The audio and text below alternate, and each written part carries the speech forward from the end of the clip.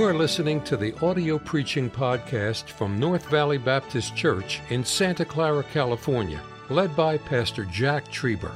Though located in the heart of the Silicon Valley, you will hear fervent, old-fashioned revival preaching from the pulpit of North Valley Baptist Church. It is our desire that you will be helped by this gospel message. I have not lost it. I know I preached from John 3:16 in January. We're using this as going to go to another text in a moment. You know, my first Sunday was here 44 years ago on February the 8th. On that Sunday morning, I preached John 3:16. And I thought I knew something about the verse, and God blessed that day, but I really didn't comprehend it all like you just prayed.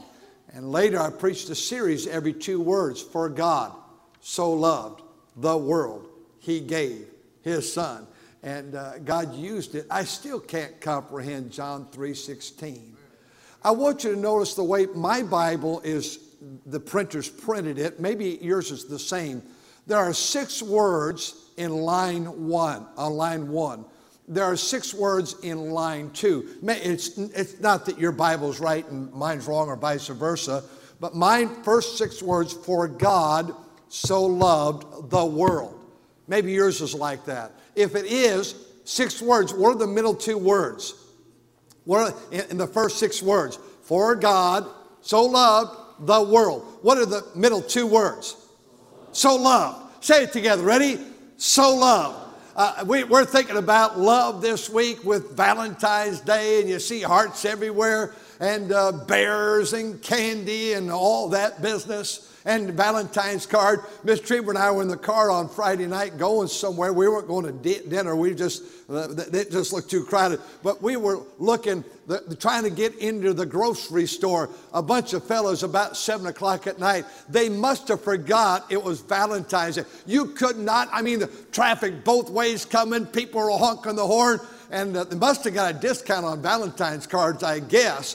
But so loved. And there's been a lot of expression of love. I love this church. I just love it. It's been so good to my wife and I. We brought our first child. We brought our first child to the nursery.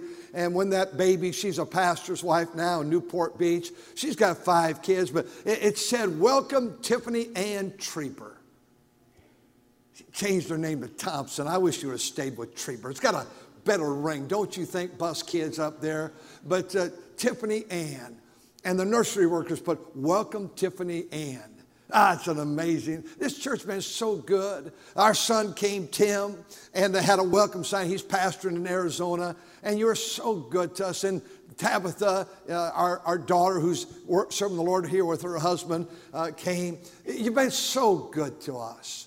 You remembered us at Thanksgiving, at Christmases, and anniversaries and birthdays. And you prayed for us. I have several couples that they get up and have done it for decades, 3 or 3:30 in the morning to begin praying for us.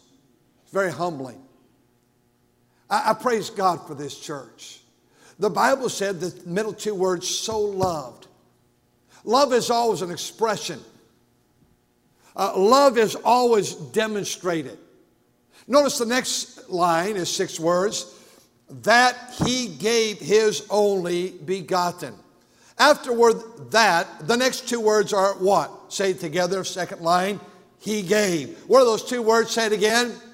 Let's put all 4 together. So loved He gave. Try it one more time. Ready? So loved He gave. Let's have the lower floor. You're the so loved. The upper crowd up there for $1,000 each. The winning side. It's monopoly money, but nonetheless, it's money. All right, you're so loved, and He gave. Are you ready? 1, 2, 3. So loved, He gave. A little weak up there. Try it one more time. Ready? So loved, He gave. There we go. Let's reverse it. Here we go. Ready? So loved, He gave. Bunch of loudmouths down here, I guess. Quiet, submissive, that's great. Those 4 words are a message, and it tells what love is all about. so loved. When you love something so much, you're going to give. You're always going to give. God, I mentioned, is so good. He gave me a wife. I love her. I want to give to her. You boys up there, one day, you're going to fall in love with a girl. And the goal is not to get for yourself. Real love is that you might give to someone else. Parents, the goal is when God gives you a child, to so love that child that you invest your life.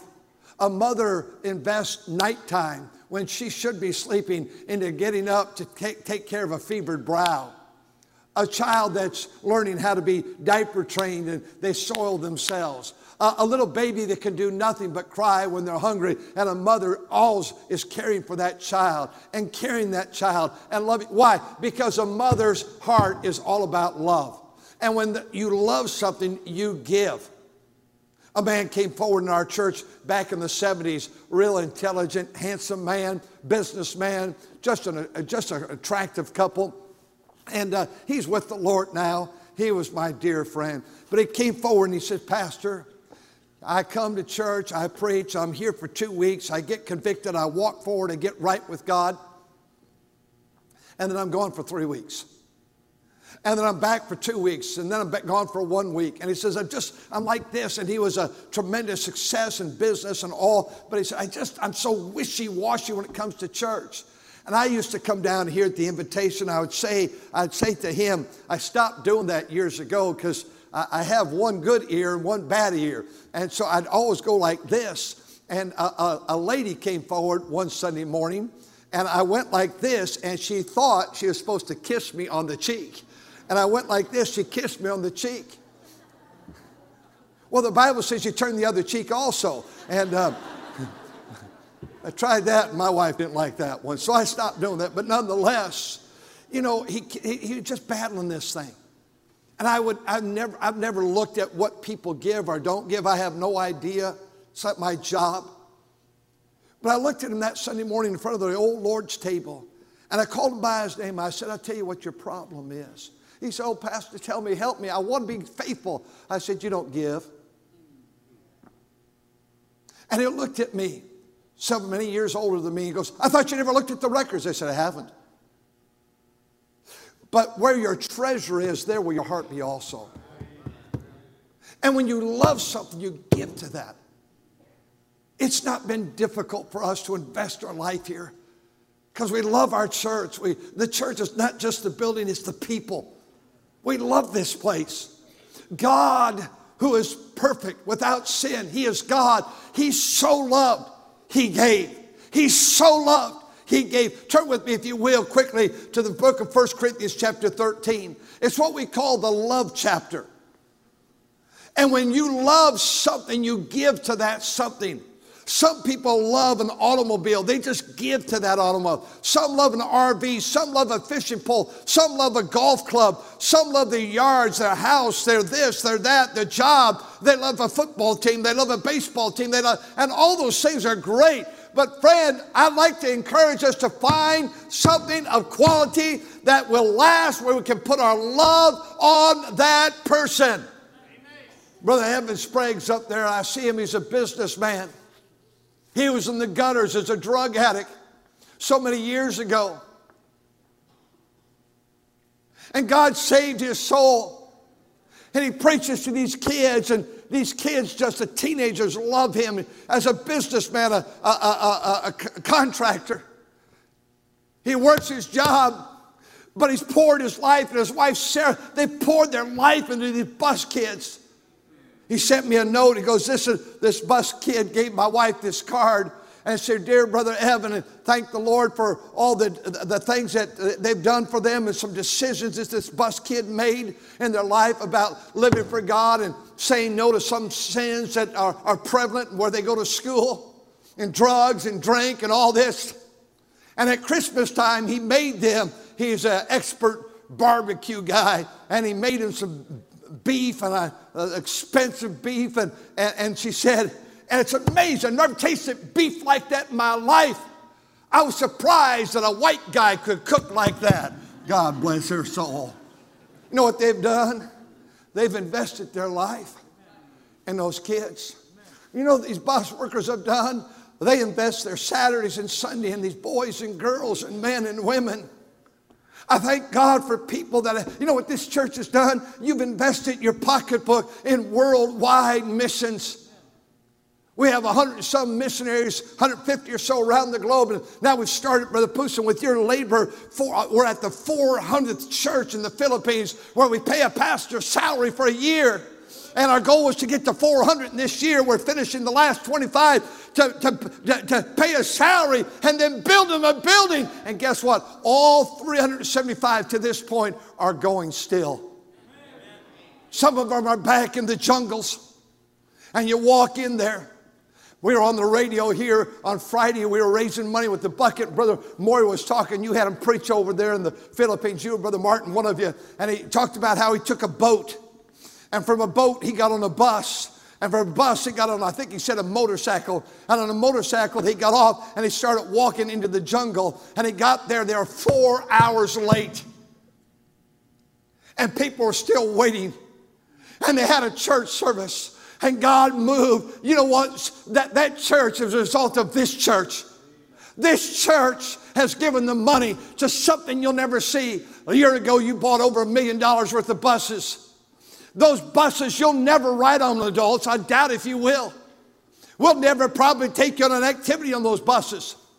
But we ask you to fix them and to buy them and pay the insurance and pay the DMV license fees. Why? And why do you do it so gladly? Because you have experienced that you love something more than yourself. God loved, He gave. God loved me more than He who was rich, yet for my sake, your sake, became poor, that we through His poverty might be made rich. This world, what is needed in this world, in our churches, in our homes, in our government, in Washington, D.C., is a good douse of love, where we don't love for ourselves what I get out of it, because love is not getting, love is giving. It is more blessed to than to love. Say, I'm going to give to my wife because maybe she'll do for me. That's not love, that's negotiation. I'll give to my parents because maybe they'll buy me a car. That's not love, that's negotiation. That's using people. Here in the Bible, what we call the love chapter, verse number 4, charity, that's the word love, suffereth long. It suffereth long. When your mate is impatient, you are not impatient. That's what it means to suffer long, and to reverse it, suffering long, long suffering. My mate is irritable with me, you say. I need counseling, pastors. She's impossible to live with. He's impossible to live with. No, but real love, a love that's not trying to get from your wife, not trying to get from your husband. And a love says, I want to give to my mate. It suffers long. It's impatient. It's patient when you're tested and you feel like being impatient. He says, secondly, it's kind. Kind is to be good and pleasant. Young people, as you go to school, be kind to people. God says to be kind to our enemies. Be gracious to people in life. And thirdly, He says it envieth not. Real love is never jealous. I got thinking about this the other day. We have, I think, about 75 employees in this ministry, the school, the Christian school, the high school, the college, the publications, the various pastors and all. But I think I've got about 7 or 8 that have pastored churches. I'm just so overwhelmed because God has put in all of our hearts, in addition, probably another 5 pastors, about probably 12 of us that are pastors, or maybe more. The amazing thing is, we have become such a family, such a team. One of our pastors will preach and they'll out-preach me. That doesn't bother me a bit. You say, I like him better. Go ahead. That's all right. I do too. I want it to be where this ministry is not one man centered, but God blends us together and brings our walks of life together and our strengths and our weaknesses. And here's where I'm weak, but this man is strong. And here's where I'm weak over here. This man is strong. And that's exactly what it says. Envieth not. When you've experienced great love, real love, you're not always mad at everything. Notice what else he says. Vaunteth not itself. Never boast. Never brags. I don't have one man on my staff that say, I have the largest this. Our youth pastor's up here somewhere. I'm sitting with you, Brother Russ, and I think they run about 350 teenagers every week. He gives me a report on Monday. That's a large church. The average sized church in America is 46 people. He's got about 350 or more. But may I tell you something? He never, as he was in a church last week preaching in the Midwest, he's never bragging about what he is doing. He's bragging what God is doing with the lives of our young people. Our teenagers sang at the Santa Clara basketball team opening. I didn't get there yesterday at the ball game. Whoever they played, Loyola, somebody, I don't know who they played, but they sang the Star Spangled Banner. And they sent me that. And I thought, I'm so grateful for teenagers. You know, when you have real love, you're not bragging about yourself. I'm the most important person. I did this, I did that, I'm this, I'm that. And vaunteth not itself, is not puffed up. When in a marriage you begin to lift yourself, you say, well, I'm not happy. I'm not happy. You're lifting yourself. But love says, he must increase, but I must decrease. Would you look in verse number 6? Verse number 6.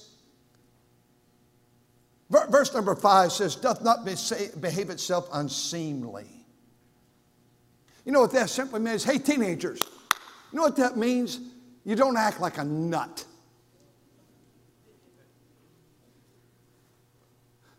When a man pouts, he's acting like a nut. When a woman pouts and then seeketh not her own. Life is not about you and life is not about me. Life is about others. Look every man on the need of others. Philippians 2:4. I'm not happy, so get over it. Your goal is to give to someone else so that they might be happy because God so loved, he gave. It is not about getting. It's about giving. So we go home, we say, Mom, let me vacuum that floor. Mother, let me sweep that floor. Mother, let me carry the groceries and you stay inside here. Mom, let me carry the laundry. Some of your sweet, sweet mothers, they carry all the laundry to a laundromat. Carry it for her. I don't like doing that. Well, yeah, but you love her, don't you? I know my parents lived a long time. Both of them just in the month of March, a couple of years ago, went home to be with the Lord. And I'll tell you what, there's something about losing or saying goodbye to your mother or your father or both. Kids, I don't know what your mom's going through. Maybe she's a single mom trying to make it. Maybe she's having a hard time. Maybe she's irritable and she's trying to hold down a job and care for her family. And maybe things are tough and I don't know what's going on. I don't know all what's going on. But you know, when we get to the point where we say, I love my mom so much. I love my mother so much. I want to give to my mom. And I know some of you have been bruised by parents maybe. And hurt by parents on the pathway of life. I know that. But real love, it's not about her own self, seeking not her own. It's not easily provoked. Are you ready? And are we always wanting to fight and be in contention? The root problem is you've not learned to love, and love is always demonstrated in giving. And when we're always thinking about us and ourselves and we're seeking our own and we're provoked and we're contentious, then he says he thinketh no evil. And so, Brother Poussin, we've been working together 9 years. What I've been doing, you don't know this, I write down every time you bother me. And I found out that you're writing down all the times I'm bothering you. And we don't like one another, but we're having to work alongside one another. And that is not true on his case, I'll guarantee it. Or his wife, or his children. And that's not true in our case. I love that man so much. He was a prison guard, got saved, he's dedicated his life to work here, serving so many different areas. I don't want to I don't know of any wrongs. Brother Kerry, 43 years, I'm sure there's many times I've had to bother him, but he's just been such a sweet friend all these many years. And when you have a relationship with someone, you don't keep records. You always do. You're just like your mother. Oh my, don't say that. I know you've been very careful to listen. Let me try to wrap it up. Rejoiceth not in iniquity. Ha ha ha, she did wrong. He did wrong. Look at that. Why would you rejoice when someone does wrong? I know our news media, that's how they sell their news. It's always trying to find fault with the next guy. Don't try to find fault with your wife's mother and your husband's mother and your family and my sister and my brother. The Bible says, rejoiceth in truth. Real love wants honesty. Beareth all things. That's like an umbrella. An umbrella is there for protection. And when you love someone, you try to protect. We've tried to do that with our home, the security of our home, so that my wife always feels safe. Any man would do that for his family. Always your wife would feel safe in the environment of her home. I want it to be an umbrella of safety for my wife. And I'm certain you want that, and that's what God's word says. And that believeth all things. That's powerful, isn't it? A person that really loves is free from suspicion. Well, I wonder what that church really, I wonder about that prayer, I wonder about that politician. Why are you so suspect? Well, they really think I know what they're thinking. I don't know what I'm thinking. How do you know what I'm thinking? You know, when you love people, you that are always suspicious of one another, you have not yet experienced really true love that God can give. Notice what he says. Believeth all things, hopeth all things. That's optimism. Please, you've listened so well, I'm out of time. Optimism says, my wife, she just nags at me, she nags at me, she nags at me. She's a grump, she's moody, she's this. And that's what you see. But you need to have some optimism that you're going to help her. And you're not going to be so argumentative. Whatever's going on in her life, you want to be there for her. And vice versa, sir, because we live in such a soft day. Men are offended nowadays. I can't believe it. And ladies, I just say, please be patient and optimistic that maybe one day, you'll become nice. And then the last one he says here, there's 15 of them, endureth all things. It remains strong. It just remains strong when things are tough. We've been married a long time. We've had some tough days. We had some days when we didn't have food in the house. We've had many days where the debts are high and the funds are low, you know. We've had some days that have been difficult days.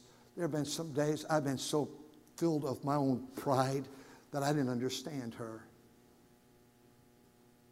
And I found out when you always want to change the next person, God is trying to change you. We have a college here. Young people come from around the globe to come to college here, and they live in dorms. I always advise students, I learned it from my father, when they're with a roommate that they can't get along with, this person say, I'm a neat freak, and my roommate's messy. My father says, don't ever try to change roommates. Because God is getting you in practice. And if you can't learn to get along with a like, you're not going to get along with a dislike.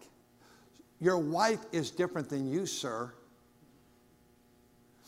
And my dad said, son, but I said, I have a roommate, he smells. He stinks. But did it ever occur to you that God may have wanted that roommate there? That you might be a help to that roommate? By the way, he later became a pastor, and a good pastor.